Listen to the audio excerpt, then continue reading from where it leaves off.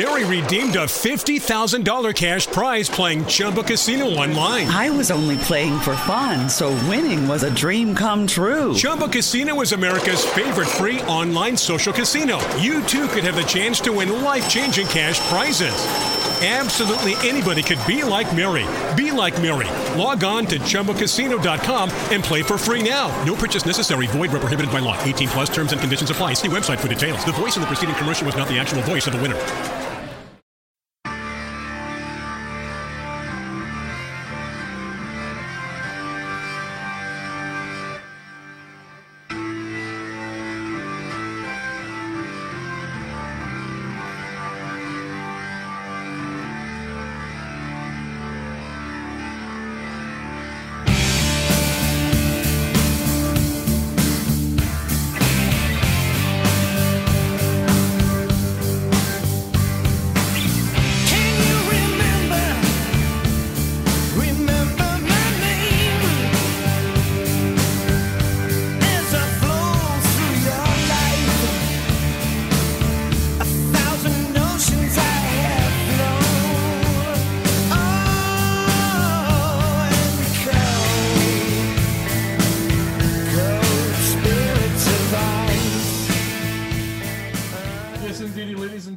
Welcome to another episode of Puck and Roll. Patrick Lorty here, back in the big seat. Feels good, feels comfy.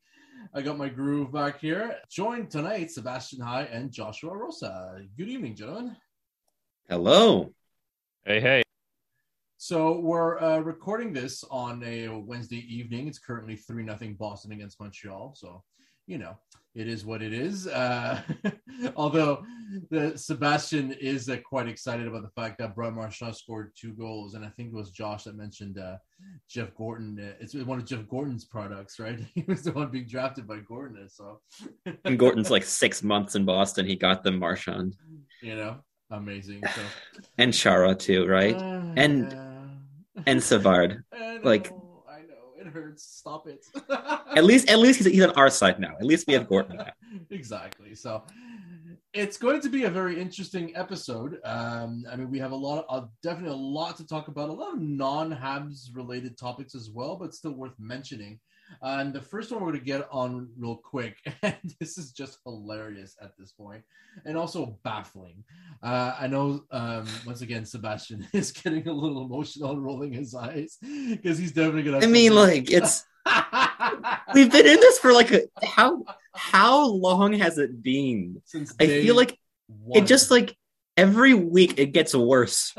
Like every time when you think you know everything, you get a new detail where it's like, oh, he's even shittier than I thought. Cool. And we were talking, of course, about the soap opera that is Evander Kane. Man literally got on a plane a week after he tested positive for COVID. Like, come on, buddy. That's how you get your contract terminated. Like, how stupid can you be? For those completely out of the loop, Evander Kane finally got his contract terminated by the San Jose Sharks via, of course, waivers. And then there was rumors right off the bat that the Edmonton Oilers have been immediately in touch with them, which is the last thing they need right now. But, you know, the Oilers being the Oilers. And then we find out that, like, Sebastian just guffawed barely on the plane a week later, and he gets caught flying while positive, which is, you know, is practically a felony, at least in this province. So, I mean... If it's not, it should be. If it's not, it should be. Yeah, guys, I just want to know your opinion real quick. I mean, especially... what the hell, man? Why are people giving Kane another chance? I mean, this is one of the most polarizing figures in the history of the game. I know he's talented, but for crying out loud, man. Like, I wouldn't touch him with a 10-foot pole. He is big and he scores goals. That is the entire thing. He's big, he can score goals, and he's good at hockey. Like, it's like, of course, getting another chance. And like, even literally today, did you guys watch the McDavid interview, or like the segment from the McDavid interview? I actually he was straight up asked, like, would you be okay with having Evander Kane on your team? And he's like, I will leave all like the controversy stuff to the media and like the public, and like, you know, we take the public opinion seriously, but in the end, we're here to win games. Basically saying, the most important thing is what happens on the ice, completely like scratching the fact that Evander Kane. Okay, let's have a nice little rundown here of Evander Kane's things. Okay, so gets on a plane. Here's the rap sheet according to Officer High. I mean, I'm gonna miss things because there are so many. So gets on a plane a week after testing positive for COVID and possibly spreads COVID because genius. Fake COVID vaccination certificate. Oh, yes. Because again, genius. Domestic abuser. Can I not like what in the world is it with like NHL teams wanting to do this? Also, side note, as soon as Marc Bergevin was hired by the LA Kings, Scott Wheeler tweeted out, LA Kings now pursuing Slava Voinov, because of course Marc Bergevin would. And like the entire comment section is like, no. And like I replied, like, the scary part is I don't know if you're trolling or not. He was joking, but like the entire crazy part was no one knew if it was true or not, because domestic abusers just get all the chances in the world if they're good at hockey. So back to Evander Kane. On top of that, there was his gambling, his debt, just being a pretty bad person as a whole. Teammates hate him. Like, he was run out of San Jose because his teammates despised him. And like, there are a lot of pretty shitty people in hockey, and like players too. You have to be really bad to get run out of a team. Like, how often does it happen that you get run out of a team? Like, to be honest, though, I mean, you know, if he was an NFL player, he'd be considered tame. So. Do you really want to set the bar at the NFL, though? Nah, I'm all good. Josh, I mean, you're general manager. Evander Kane gets bought out. I mean, even with his rap sheet, do you actually give the guy a chance, or you're like, no way, Jose? Like, what's your take on it? Let's just say I wouldn't be surprised if Evander Kane took off his jersey and all his pads and skated off in the middle of the play or something. He's the NHL's answer to Antonio Brown at this point. Of course, if you don't know if football, Antonio Brown's been maybe worse than Kane. He's been quite something, and both in his last bad. They're both awful. And they both have issues, man. It's just definitely.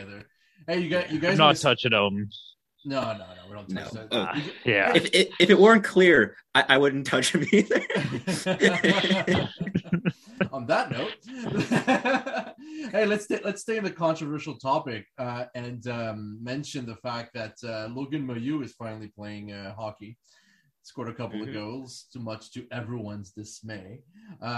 Josh, I want your opinion on it. I mean, are we finally moving on from this whole saga, or are we still angry at this?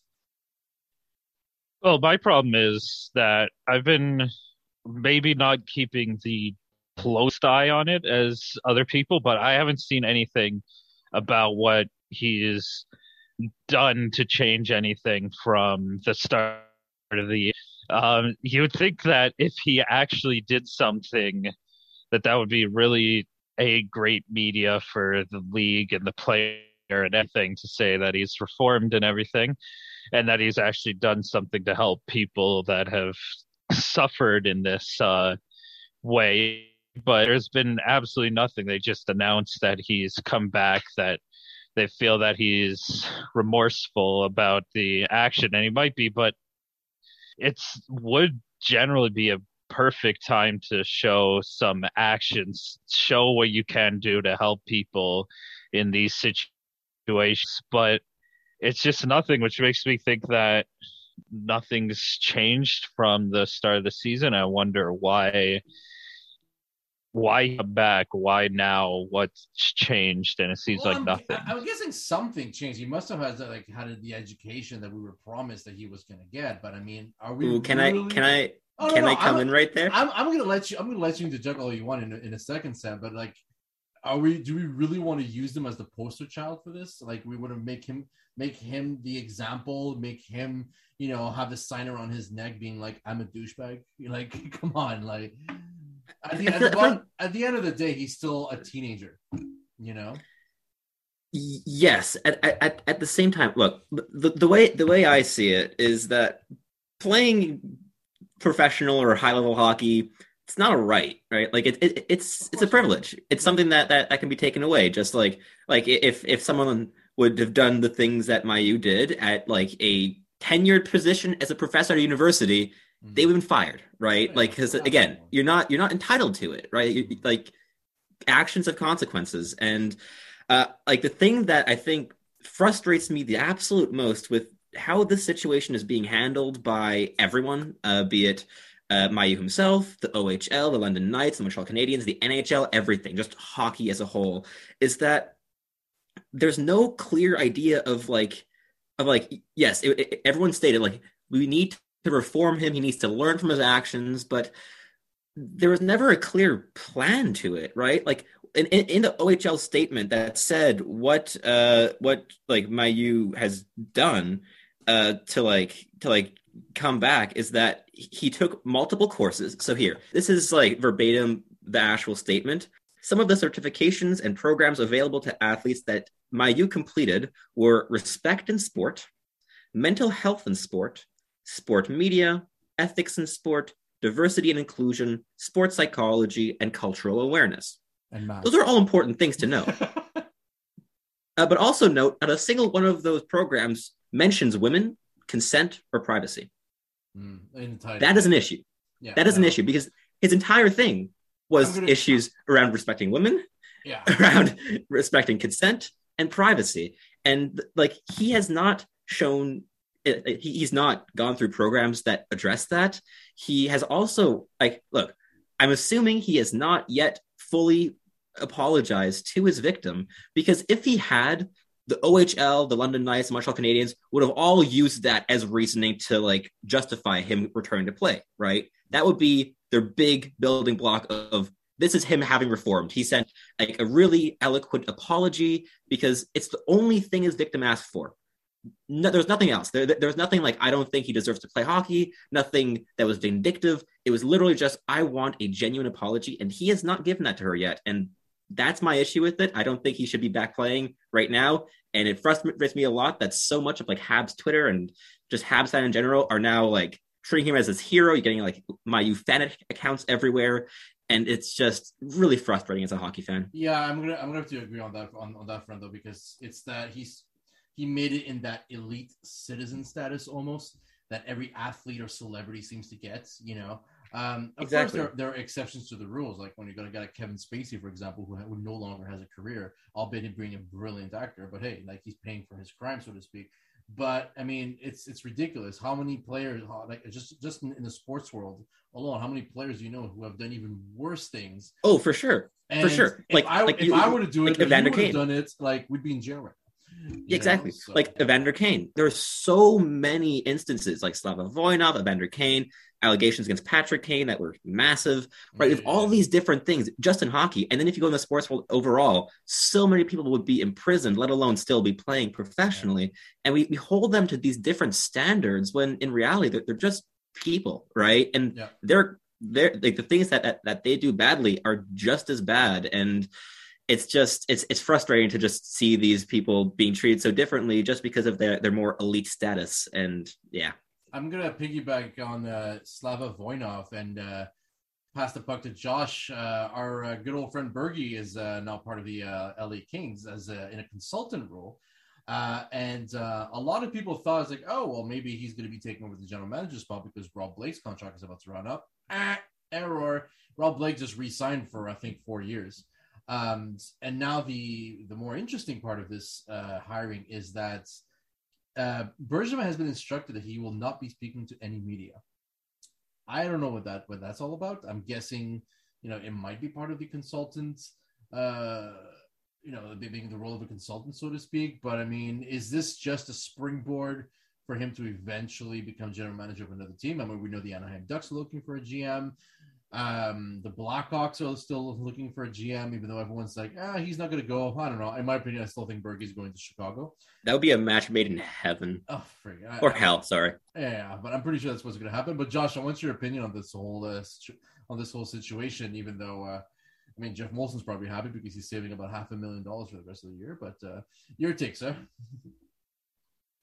I think that the consultant label is pretty perfect for Bergevin, so that you can talk to him about making trades and everything he has to say about drafting and developing players, because that's where his strength lies. He's really good at making trades the time, and as we've seen in Montreal, he's not so great at picking up talent through the draft and developing it very well. There's always going to be a market for Bergevin, because he's not. Would be lying to say if he's not a terrible GM. He has his faults, but he also has some pretty good strengths with, say, the trades. He's been able to find some really good selling trades in the past, picking up Danault and Romanov, picks for Romanov. He's really good at doing that. Nick Suzuki, another one. So there's always going to be the market for it. I just don't know right now. It seems like this is a good kind of relaxing from the high strain of the Montreal media and the whole situation and culture around Montreal being so big and focused, that he can just kind of ease himself in. And I think if he wants another general manager job, he's not going to have trouble finding it. Yeah, I mean, like, regardless of any way you want to spin it, I mean, the Montreal culture or whatever has been, it's just it's tough, like the media is just is really demanding. The fans are extremely demanding as well. I mean, you've seen, like a lot of like players, or even player wives, like Angela Price has always been vocal about the people here and stuff like that. Jake Allen's agent actually came out just yesterday. Alain Roy, his name is. He might mention how like the Montreal environment is so toxic. Everyone is choking me. Like, you're instantly a celebrity, and you get the paparazzis all over you, like, automatically and everything. So maybe you're right. Maybe it was his own request not to be exposed to that, or, well, he is backed up by his good friend Luca Robitaille. So I mean, that could be a thing as well. But you know what? I think we're going to expand a little bit on that non-Habs related news, so to speak. I do want to mention real quick. We learned this a little earlier about Eric Staal signing a PTO with the Iowa Wild, and he actually has no interest in playing for in the AHL. Sebastian, we're hearing that it's basically his own training camp because he wants to go to the Olympics.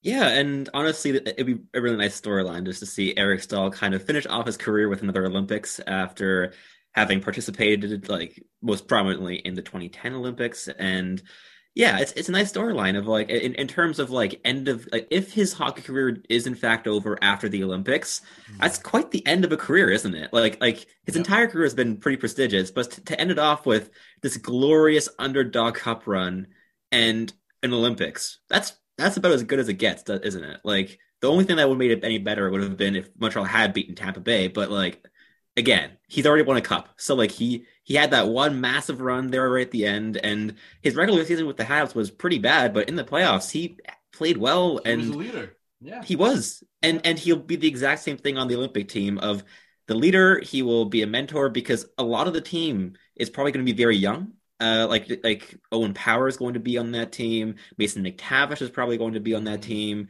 It probably won't be as young as the American team, and the Americans like Bobby Ryan didn't make that team because they're going all out young. They're going with Brendan Brisson as well, right? I would assume Shane Wright is also in competition there for Canada, but like for the U.S., like also Habs prospect Sean Farrell is in the mix for the Olympic team, which would be super exciting, right? Like just as Habs fans to have Olympic representation. Also, I would assume Caden Gooley is in the mix for the Canadian Olympic team as well. I think his name has been floated around.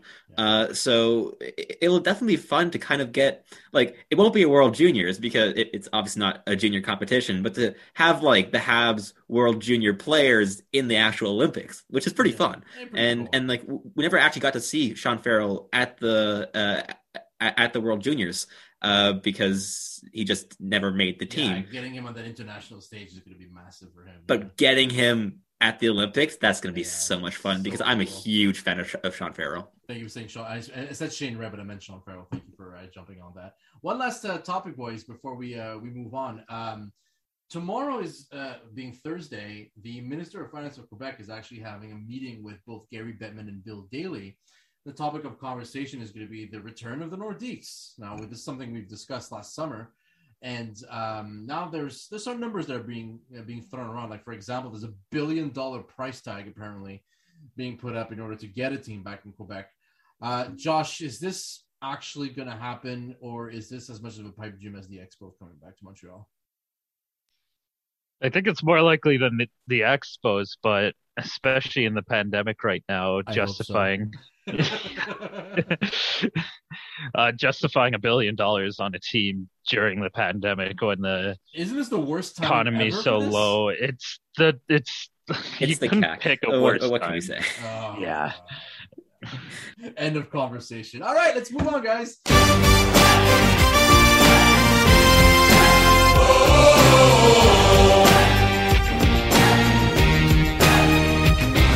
All right, so we went a little bit around the NHL. Now we're going to focus a little bit more on the Habs. There's a couple of topics that need to be discussed. The first, we're going to talk about some new players that are both with the Rocket and with the Habs, and then we're going to talk about a little bit about the general manager search.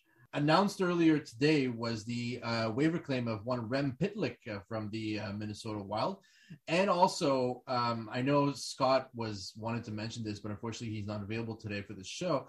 Devante Smith-Pelly signed a PTO with the Laval Rocket. I mean, that's a pretty cool story on his own, given that he's only, 26 years old or something, and he still wants to carve his 29. 29, I'm sorry. Okay, I inversed the 6, so I was looking at upside down. Giving you a visual of how I'm recording. Upside down. And I mean, like, the guy is still young, and he still has a chance to come back to the NHL and everything.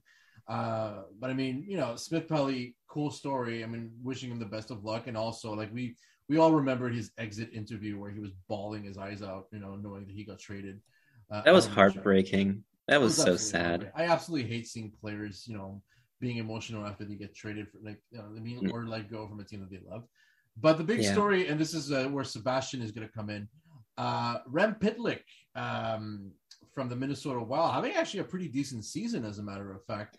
It's an interesting season. Yeah, it was really interesting. So how about you put us up to speed as to who he is? So Rem Pitlick is now immediately tied for third in goal scoring with the Montreal Canadiens, which is very depressing. He's tied with Drouin on 6 goals, behind Nick Suzuki and Josh Anderson, who both have 7. However, there's a big asterisk that's next to his 6 goals, and it's not empty netters. It's the fact that he scored 6 goals on 13 shots. He's shooting at 48%. So again, it screams unsustainable. He is a solid 4th liner. So don't think because he's on pace for 45 points that he's going to be that kind of player, because he's not. But he's solid, and it's a really nice storyline because the Montreal Canadiens now have 2 brothers in the organization at the same time for the first time since the Kostitsins, which is amazing. And so Rem Pitlick's brother, Rhett Pitlick, was a Montreal Canadiens draft pick in 2019, a 5th rounder who was only playing the USHL up until this season. This season, he went off to college, and he has put up 7 assists, no goals, but 7 assists in 15 games. And he is one of the absolute favorites of friend of the podcast, Will Scouch, who we had on a couple months ago. Yeah. He was his example as one of the players that he would absolutely go to bat for. He just loves his playing style of high octane, just fun and chaos, despite being smaller. And Rem Pitlick has some similarities. He's not as fast, but other aspects of his game are a bit more refined. Again, he drives offense and defense at an NHL average rate. He's a solid 4th line guy. You can't say too much about it, but both the wing and center at the same time. And he can play center, which is a very big thing. And it's kind of just Montreal lost Adam Brooks to waivers after they picked him up on waivers earlier this season. This is kind of just a similar thing of a relatively young player who has had some very good production in very small minutes and who's probably going to be a fourth line center. It's a very similar storyline, but hopefully Ducharme is going to give him more opportunities than he gave Adam Brooks, and he probably will because the Montreal's lineup is decimated, unlike it was earlier this season. So solid pickup. I saw him on waivers yesterday, and it was like that would be a fun storyline if Montreal picked him up, and they did. So I'm happy to see it. Yeah, it's good. They did, and also it's being reported more and more that a lot of teams were actually willing to put a claim on it, but then Montreal. Oh, for sure. So. I mean, a 24-year-old centerman who's put up 11 points in 20 games, he's getting picked off of waivers. He's got an amazing rap sheet as well, and when he was playing in both the University of Minnesota and in the USHL as well. So, exactly. So the teammates love him. Like he's a solid fourth line guy. Zero risk on that front. Josh, he can easily be flipped for a draft pick at the deadline too. So I like it. Scenario. Josh, this is actually something that kind of just happened earlier while we were at the corner of an eye watching Boston decimate the Canadiens. I mean, it's still 3-0 in the second period for crying out loud. Jake Allen got injured, and they brought in Samuel Montembeault, who let it go within like 6 seconds, courtesy of Christian Dvorak, our best friend. What's the oh man, I know you're getting depressed just thinking about it. I get you, buddy. But I mean, what's the goalie situation looking like? I mean, at this point, why are we hanging on to Montembeault so hard? And also, if this is a big if, okay, let's assume Carey Price is not going to stick around. Let's assume Jake Allen is not going to stick around as well. I mean, is Caden Primo actually ready for prime time from what we've seen in the last? His last couple of appearances, or under Price and Allen were just totally screwed? Because I'm sorry, but Michael McNiven is not going to cut it for me. I think that's why we've been hanging on to Montembeault so much, is that we don't want to throw Primo right up into there so quickly, because I don't think he's ready yet. He might be next year for a backup role, but I think that would have to be a heavy like Carey Price type workload where he comes in and helps out every few games, but he's not there yet. And I've stated in a public forum elsewhere that I don't know if Carey Price is going to come back this season. It seems like every day that goes by, it seems less and less likely that we're even going to see him at all this season. Yeah. And I think it feels to me a lot like that year 2014-15 where he played like 10 games and then got hurt and then just kept getting pushed back. Yeah. I mean, I could see Montreal trying to do something next year like a Price Primo pairing, trying to give Price a heavier workload and trying to bring Primo up steadily. But outside of that, I think Jake Allen's going to get moved at the deadline, possibly. And then it's just going to be if they don't think Primo's, they're going to have to bring in some one-year goalie contract, and we all know how great those turned out with me and Montembeault and Keith Kincaid, and all those just never work out. So, or year 2 of Antti Niemi. What's our I mean, the thing with the goalie situation though is that we quickly dismiss them, and but I mean, is it again an issue of goalie development or player development for that matter, or are we just missing the boat on talent directly? Because obviously, I think you guys know where I'm going with this. Zach Fucale in Washington has just been lights out. I mean, Sebastian, did we just miss the boat on Fucale, or we're not developing properly? I mean, what's the story, Wishbone?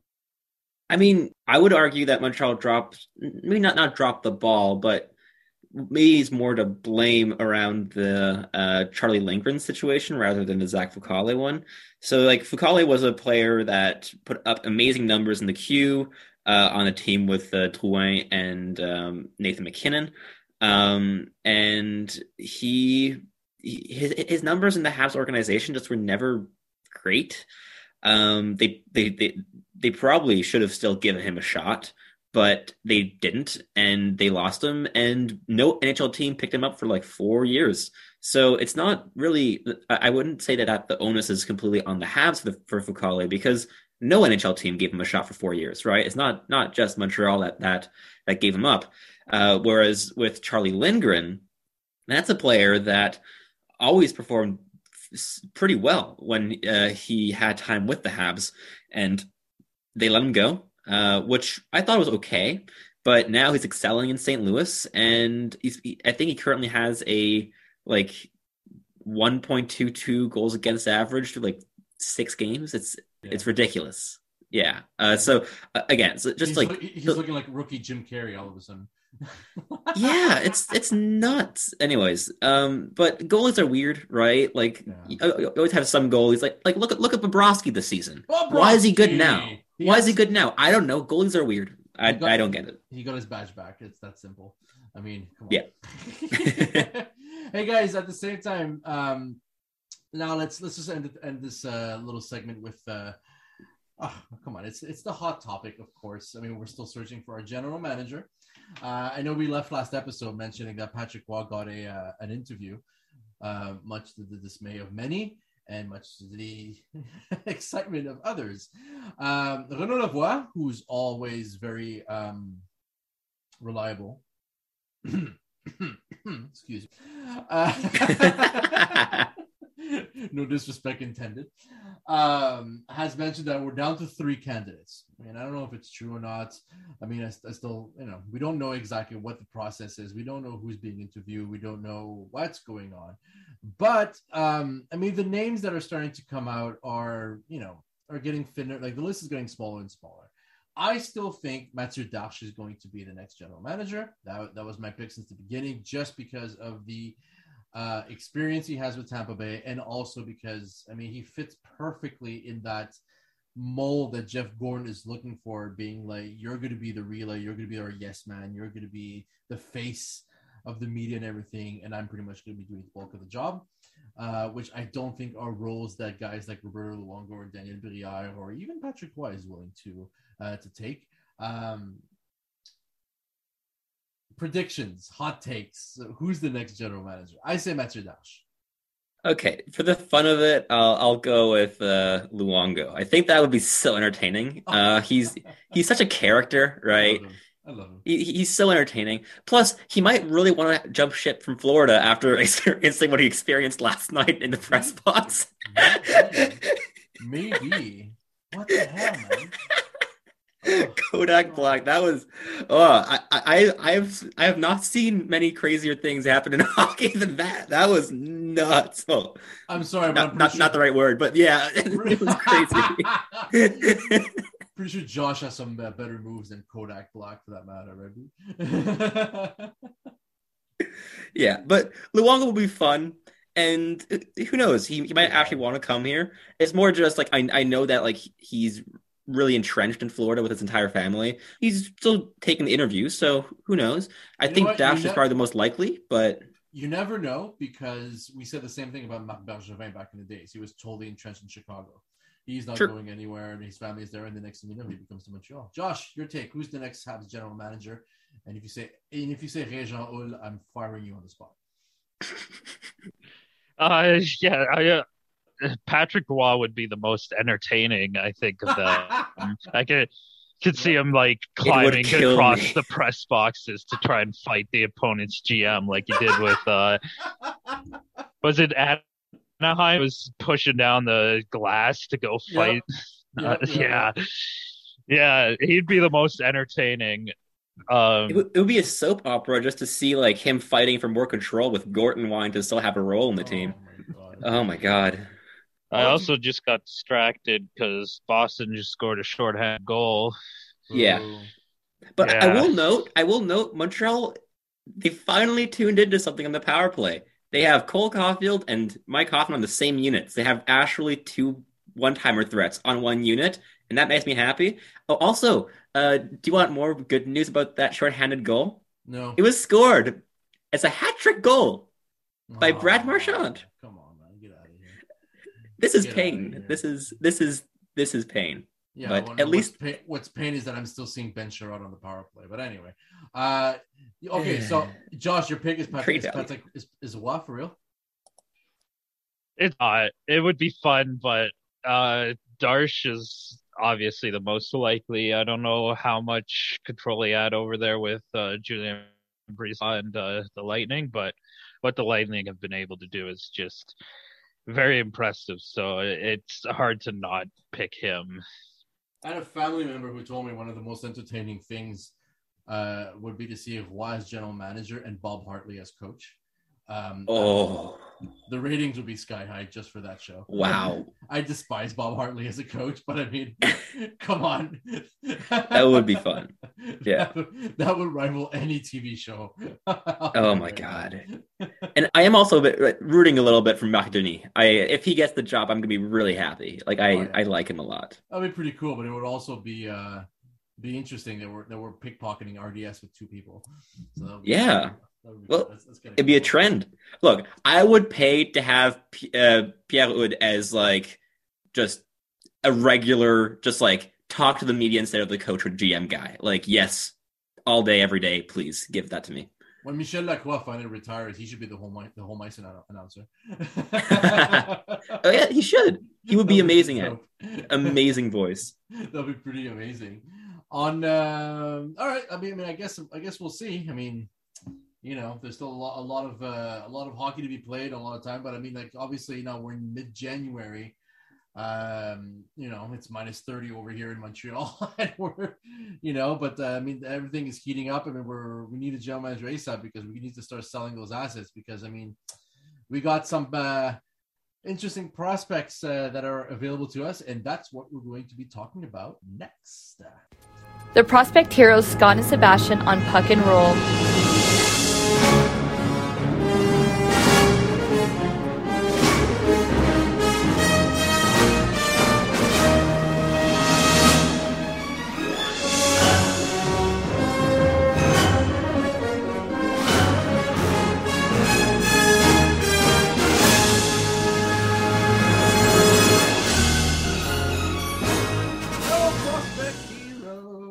Prospect Heroes. Okay, seriously, I'm never going to sing again. I'm sorry, guys. Sebastian, hi. How's it going? It's going pretty well. Apart from the 4-0 Boston game. Leave the game alone. Okay, you know what? No more NHL talk. We're going to talk. let's talk about prospects. We're getting into that exciting time of the year where everyone is starting to release their winter lists. We are getting closer and closer to the midpoint of the season, even though there's certain leagues that don't even have a season going on right now. We're just talking about the Q as a prime example. You, though, have been compiling a list since the beginning of the season as to who your top prospects are. And very interestingly enough, I'm going to read out your top 5 and your 1 to 5. And I would like to know as your logic behind this ranking, because it's a little bit different from what the so-called experts are talking about. So number 1, it's the general consensus. You got Shane Wright at number 1. I definitely agree with that. You have Brad Lambert at number 2. Number 3, Matthew Savoie. Simon Nemec at number 4. Logan Cooley, number 5. Joaquin Kemmel. Yeah, I'm so sorry. I got distracted. I'll be honest with you. Is at number 6, just to mention who's right under that. But Wright, Lambert, Savoie, Nemec, and Cooley as your top 5. Curious to know why. Yeah, well, so Shane Wright is an interesting one because a lot of people have been like, I guess, disappointed with his play because he hasn't been as electrifying offensively as he was 2 seasons ago. And unlike Michael Pezzetta, who just scored a beautiful turnaround, like spinorama goal to make it 4-1 in this game. But unlike Pezzetta, Shane Wright does have first line upside. And I like him a lot because he is a very... Okay. Do you guys remember what happened after the Pacioretty trade and what Montreal told Nick Suzuki to do in his final junior season. What the Habs said was go back to junior. Instead of playing how you're playing right now, play a pro-ready game. Right. Play, always play defensively. Don't cut the corners that you can cut in junior because you won't be able to get away with that in the pros. And it's going to make your transition a lot faster. Play like a pro, basically. Play like a pro. Yeah. Fast forward a year, Nick Suzuki is Montreal's first-line centerman. Shane Wright is doing that on his own this season. He might have advisors that telling him to do this, but he's doing that on his own. He is not cutting any corners. He is playing a solid defensive game. He is active in transition, mainly as a guy who he springs transition. He's not like the puck carrier, but he's not the fastest person. Like he's not like super quick like other people in this list. But he springs transition and he arrives in the offensive zone as the third forward in, and he's there as a shooting threat. So he drifts down into the slot and he's there as a shooting threat, and he can shoot the puck. He has a tremendous release. He has the best shot in this entire draft class. And again, first line upside, first power play upside. I'm a fan of him because he does everything well. Is he the player that people were maybe hoping for after his ridiculous draft -2 season? Maybe not. After that season, people were thinking, oh, the next Austin Matthews, or all these unjust comparisons that no one can ever really live up to. But Shane Wright, the comparisons that he's getting by people like prominent public scouts are like a Jonathan Toews type of game, an Andrei Kopitar type of game, and that's what I see more as well. Of you, he's maybe not the person that excels on his own on a line. But the thing is, in Montreal, he wouldn't have to. He would have a Cole Caulfield literally just attached to his hip, because those two would work tremendously together. Caulfield brings that pace that he would need. They are both they both have great shots, but both have underrated playmaking as well. So Shane Wright is for me still the de facto number one. I don't think I'm going to take him away from that spot. But again, the difference is not as I expected it to be coming into the season. Then my number two is an interesting one. It's Brad Lambert, who a lot of people have at 10 or 15 because he has 6 points in 25 or 26 games in the league. 24 games, 2 goals, 4 assists, 6 points. Exactly. Whopping 31 penalty minutes as well. Ooh, I don't know where that came from. It may have been a couple majors of one game with 12 penalty minutes, but but Brad Lambert is tailor-made for modern hockey. He just is. He has tremendous skill. He is probably one of the fastest players in this entire draft class, and he can do things at that speed.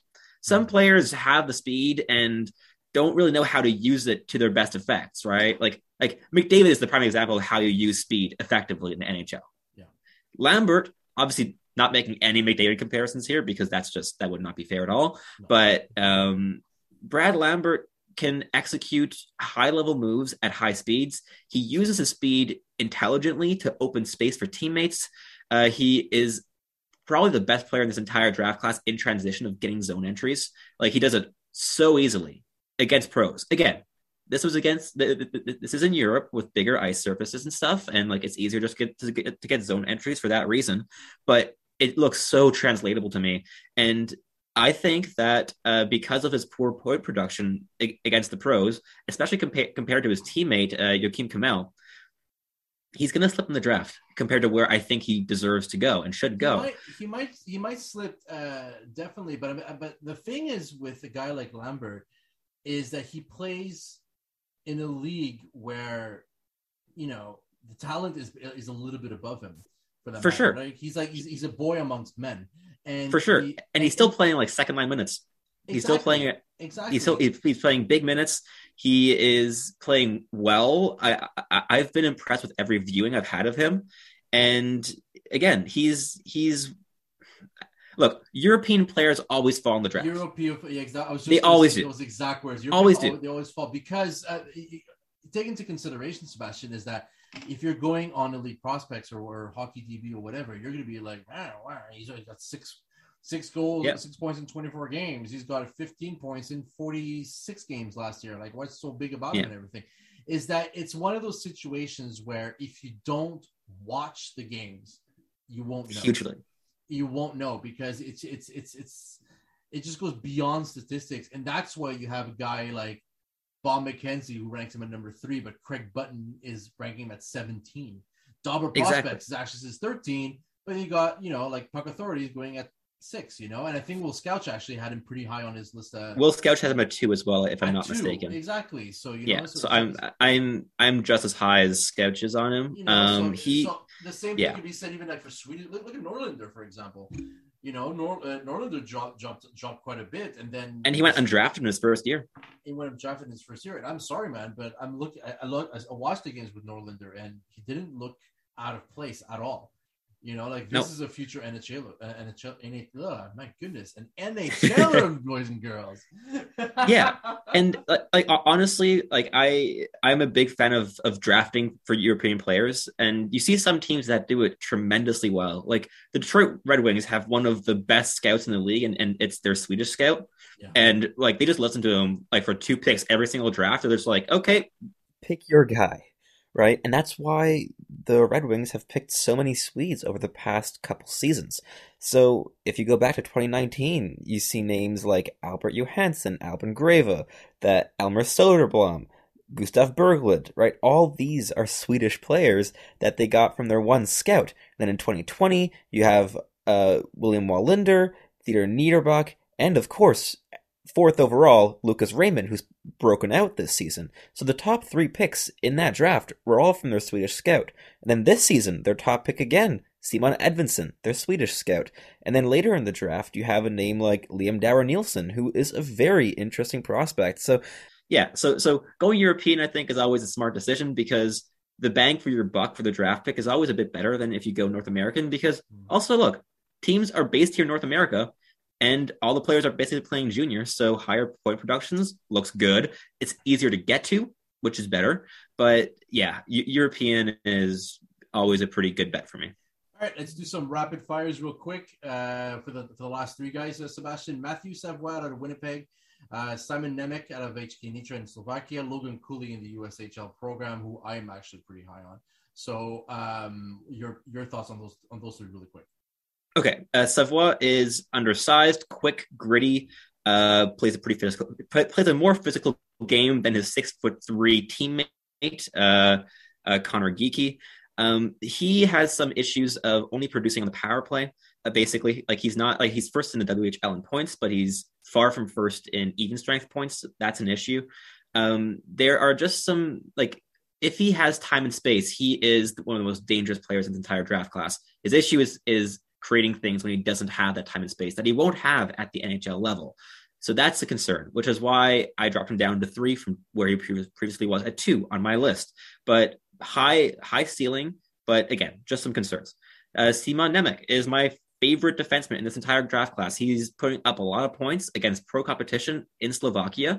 He is actually outpacing Brant Clark for points in the Slovakian Pro League.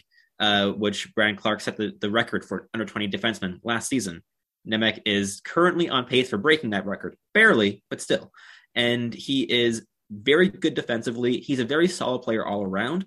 Probably after Wright has the highest floor in the entire draft class in terms of just, he's going to be a top 4 defenseman, no question. The question is, can he be a top 2 or even first defenseman? That I don't know yet. But I've liked him a lot with every viewing. He plays good offensively, solid defensively, good in transition. I like him a lot. Logan Cooley. I talked a bit about him last episode. He is a playmaker, and he is very creative with the puck. He reminds me a lot of Nick Suzuki, but is more refined in certain areas. And yeah, again, I love Nick Suzuki, and Cooley reminds me of him quite a bit, which is why I have him there.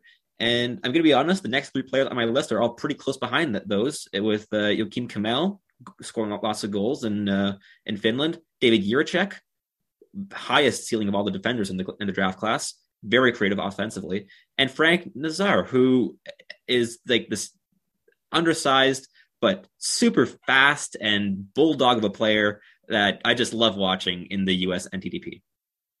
Yeah, there's a couple of guys. I'm a little biased, just real quick. Because I've seen them live and everything. Anthony Vero is one of them. I'm a pretty big fan of him. But I mean, I know like a lot of people, like if looking like a team like Gatineau, for example, there's a lot of like really good prospects. Everyone seems pretty high on Tristan Luneau. I'm not one of those guys, to be Me neither. honest with you. He's been solid. He's been solid, but I don't know. There's always Nothing stands out for me personally. yeah. I watch him and it's like you're doing well. I don't see. Why would I draft him in the top 2 rounds? I don't know. Exactly. My guy, and this, I know he's most likely going to drop in the second round unless it's a surprise, and I really hope they have picking him. And that's Noah Warren. I think he's a solid defender. He's a giant man, and that despite his size, like he's very quick on his skates. He's got amazing vision, and this could be one of your classic shutdown defensemen. Especially on the right side, and pairing him with a guy like Romanov. Wow, that would be amazing. I'm honestly really surprised that he's not higher on a lot of these like more traditional NHL lists, because he fits that traditional archetype that NHL like the older generation of NHL scouts and GMs just love, right? Of big, physical, skates well. Yeah, right. I think we're slowly moving on from that, so it might be the new generation. Slowly, but still, like with NHL Central Scouting and Bob McKenzie's lists, this more traditional mindset, it always shines through in those. Always. And the fact that Warren isn't there is intriguing to me because, again, I see myself as a very I have a very modern outlook on the game, and Warren has like the more traditional like archetype of the player, but I love him because he's just very effective in what he does. And I don't care what your build is or how you play. If you're producing well, if you have a good impact on the game, that's great. And it's why I have Warren above Luneau, and why I was very confused why Tristan Luneau was number 10 on NHL Central Scouting's North American skaters list, because what? Like he was ahead of Frank Nazar, and they had Seamus Casey at 32, which is like the equivalent of like end of second round player, which is absurd. But yeah, anyways, it's a weird list. It's a very, very strange list. I don't get it, but hey, it is what it is. To be continued. Professor Rosa, are you ready to step into your historical chair and amuse us with some fun facts from the past? Well, buckle up, boys and girls. This is going to be a big one. Take it away, good sir. On this day in Habs history. On this day, January 12th, the year of our Lord, 1918, Joe Malone scored 5 goals in a 9-4 win against the original Ottawa Senators to become the first 20-goal scorer in NHL history. He would score at least 1 goal in the Montreal Canadiens' first 7 NHL games to reach the feat. On January 12, 1981, Richard Savini recorded a shutout win, and with Montreal goalies Michael Larocque, Denis Herron, and Rick Walmsley already recording shutouts, it marked the first time one team had 4 goaltenders record shutouts in a single season. Born on January 12, 1891, David Rickey would go on to play for the Habs, but scored the first ever NHL goal on December 19, 1917, a member of the Montreal Wanderers against the Toronto Arenas. In 2001, J.J. Daigneault played his last NHL game and only game as a member of the Minnesota Wild. It was significant because since debuting in 1984, he was the second play for 10 different NHL teams, one of which being the Canadiens. The first player to accomplish this was Michael Petit. Both were drafted to Vancouver, 11th overall in 1982 and 10th overall in 1984. They don't hold the record, however. That belongs to Mike Sillinger, who was traded 9 times and played for 12 different teams. And a happy birthday to everyone's favorite Hall of Fame defenseman turned Canada breakfast tycoon, Tim Horton, born January 12, 1930. January 13th is the anniversary of the trade that brought Frank Mahovlich to Montreal for Guy Charon, Bill Collins, and Mickey Redmond in 1971.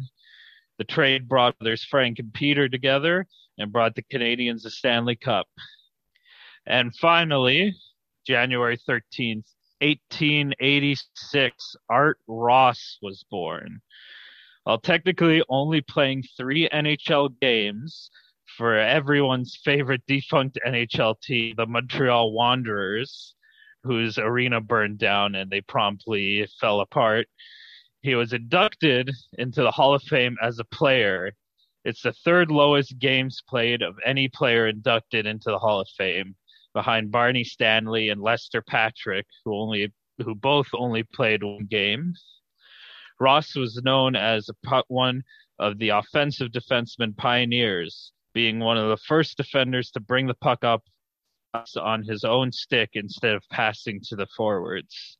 He led the first player strike for more pay, developed the modern hockey puck, and changed the hockey net for the better. He spent time as a referee, coach, and general manager, and of course donated the Art Ross fee that goes to the player with the most points in a season. Montreal's Elmer Lack officially won the first Art Ross trophy, but if the trophy existed at the start of the NHL, the first winner would have been Joe Malone. Kind of ironic that a defenseman gets the honors of being named for the trophy with the player with the most points. You know, that's some Bobby Orr offensive stuff defenseman, right at least. Yeah, exactly. You know, it's like, hey, you guys remember? There's I had a little flashback. I mean, first of all, Josh, this is probably my favorite segment of the show. I mean, I always love these historical facts, but I do miss the first, 6 or 7 episodes where there was always a mention of either Guy Lafleur or Maurice Richard. I mean, you need to bring this like back in any shape or form. Like in, I don't know, like January 12th, 1989, Guy Lafleur went out and had 2 hot dogs in the poutine at the Belle Province or something. Like, I don't know. I'll try not to disappoint you next time. All right, man. All right, on that note, let's have a little fun here. We always like to end the show with a little bit of humor and a little bit of craziness and zaniness and everything. So we are going to continue one of those off-air conversations that we had, and we are going to talk about the top hockey names of all time. And this could, like, you know, it'd be crazy, it could be zany, it could be interesting, modern, old, whatever. And I'm gonna make Mr. Joshua Rosa start this little segment. So fire away, man. Give me one of those amazing hockey names. And here's an example. I mean, like in baseball, for example, there'd be Josh Outman, who was a pitcher, by the way. That is just outstanding. But in the hockey realm, give us something good, man. I was always kind of partial to Martin Frk, who had a last name with no vowels in it. RK was his own. Who knows? Another one I like was just Ron Tugnut. That's a good name. I love Tugnut. That was a classic. And then there's the classic Bookaboom. Jeff Bookaboom. Yeah. We were mentioning Miroslav Shatan or Satan earlier as well. That was a pretty cool one. Sebastian. Well, considering I'm always thinking of prospects, I'm going to look at like more of like a modern example of names. This is, again, like my actual selection is Jagger Firkus, who's a draft eligible player this year. And I think it's a tremendous name, Jagger Firkus. Like it's absurd. But just, he's also from the WHL. The WHL always has these like classic hockey names recently. Like every time, if you want a good time, look at just like the WHL entry draft and look at the names that are selected. Like every single time, like, okay, I have a list here of the 2020 WHL Bantam draft. And the names that came up include 2 different variations of Aiden, Cosmo, Coster, Dax, Damien, Deegan, Hoyt, Grayson, Graydon, Grayson with a C, Fox with 2 X's, Easton, Jaden, Jackson, Jaden, Jason, Job. There's a job. Caden, Kalan, Carson, Keelan, Cooper with a K, Maddox with a UX at the end, Oakley, Omen, like a good omen, but that's just the guy's first name. Rowan, Riker, 4 different Rylands, a Sage, Sawyer, Tate, but spelled Tait, Talon, Taden, Trey, Truman, Tyson, Van, Walker, Zev, ZE apostrophe EV. I don't know what that is, but like, and then lastly, Zephyr. WHL is tremendous. We're definitely swaying away from the traditional biblical names. Oh yeah. I totally forgot about this, and then I just had a huge flash because I was always a big fan of Jonathan Chichu, especially as a kid, like the Chichu train. But then I remembered in the early '90s, he played for, I believe it was the Red Wings, and maybe even the Rangers at the end of his career. He didn't play very long, just a couple of seasons and whatnot. He was Swedish, a Swedish defenseman. Now, his first name is spelled P-E-R, and his last name is spelled D-J-O-O-S. So he would like Per juice. But it was actually pronounced pear juice. That one's great. Absolutely fantastic. And then, of course, you go the more modern ones like, Jonathan Quick is a pretty badass name for a goalie. That's a good name. Double Z, Zarly Zalapsky. He had the amazing nickname of being ZZ Top on top of that. You guys remember Garth Butcher from the 80s and 90s as well. Tony Twist. Nat Dominichelli is another good one. And of course, Carey Price is a good name. Price is a last name. Good last name. Is just amazing. And of course, you got classic ones like Clayton Stoner. I don't know if you guys remember Clayton Stoner. So from Minnesota Wilds back in the day. Got Tutu in there too. Jordan Tutu was. Jordan Tutu. Hockey names are great. I've got a good one from the 50s. Well, he played in the 70s, born in the 50s. Lawrence J. Goodenough. Oh, wow. His last name is Goodenough. That's right up there with Bruce Shoebottom. and Yanni Niinima. Yanni Niinima is a great one. Although, also, there's a Colton Yellowhorn. Oh, that's amazing. I guess remember Radek Bunk? Every time yes, of course, because every time he do a body check, you hear bonk, bonk.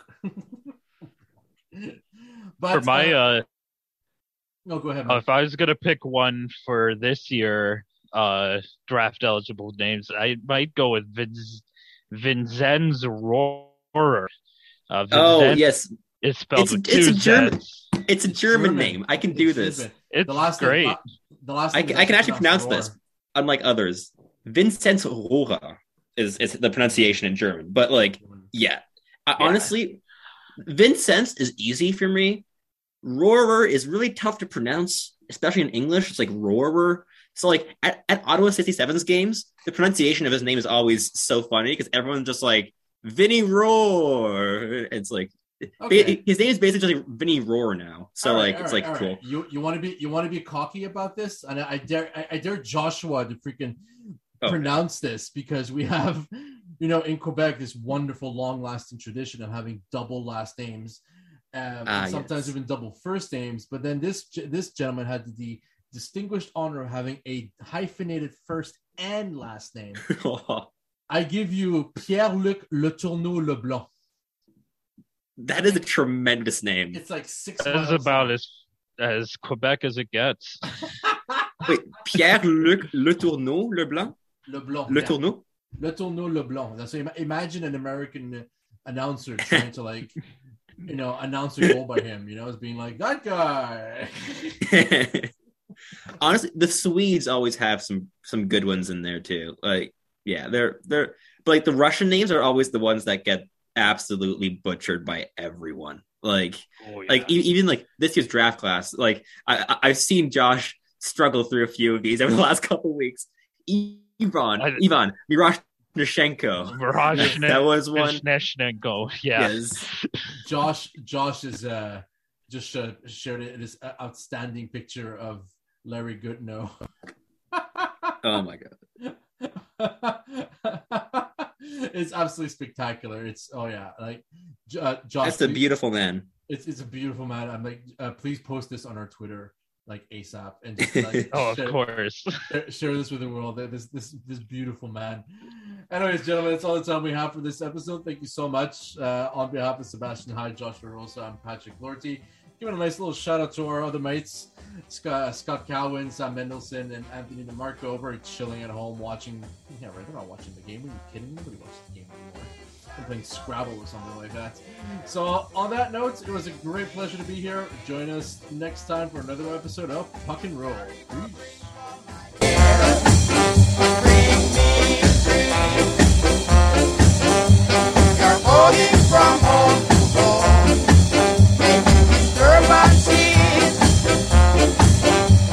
It's time you stop doing your thing. You won't get the bell. You'll need Charlie Harry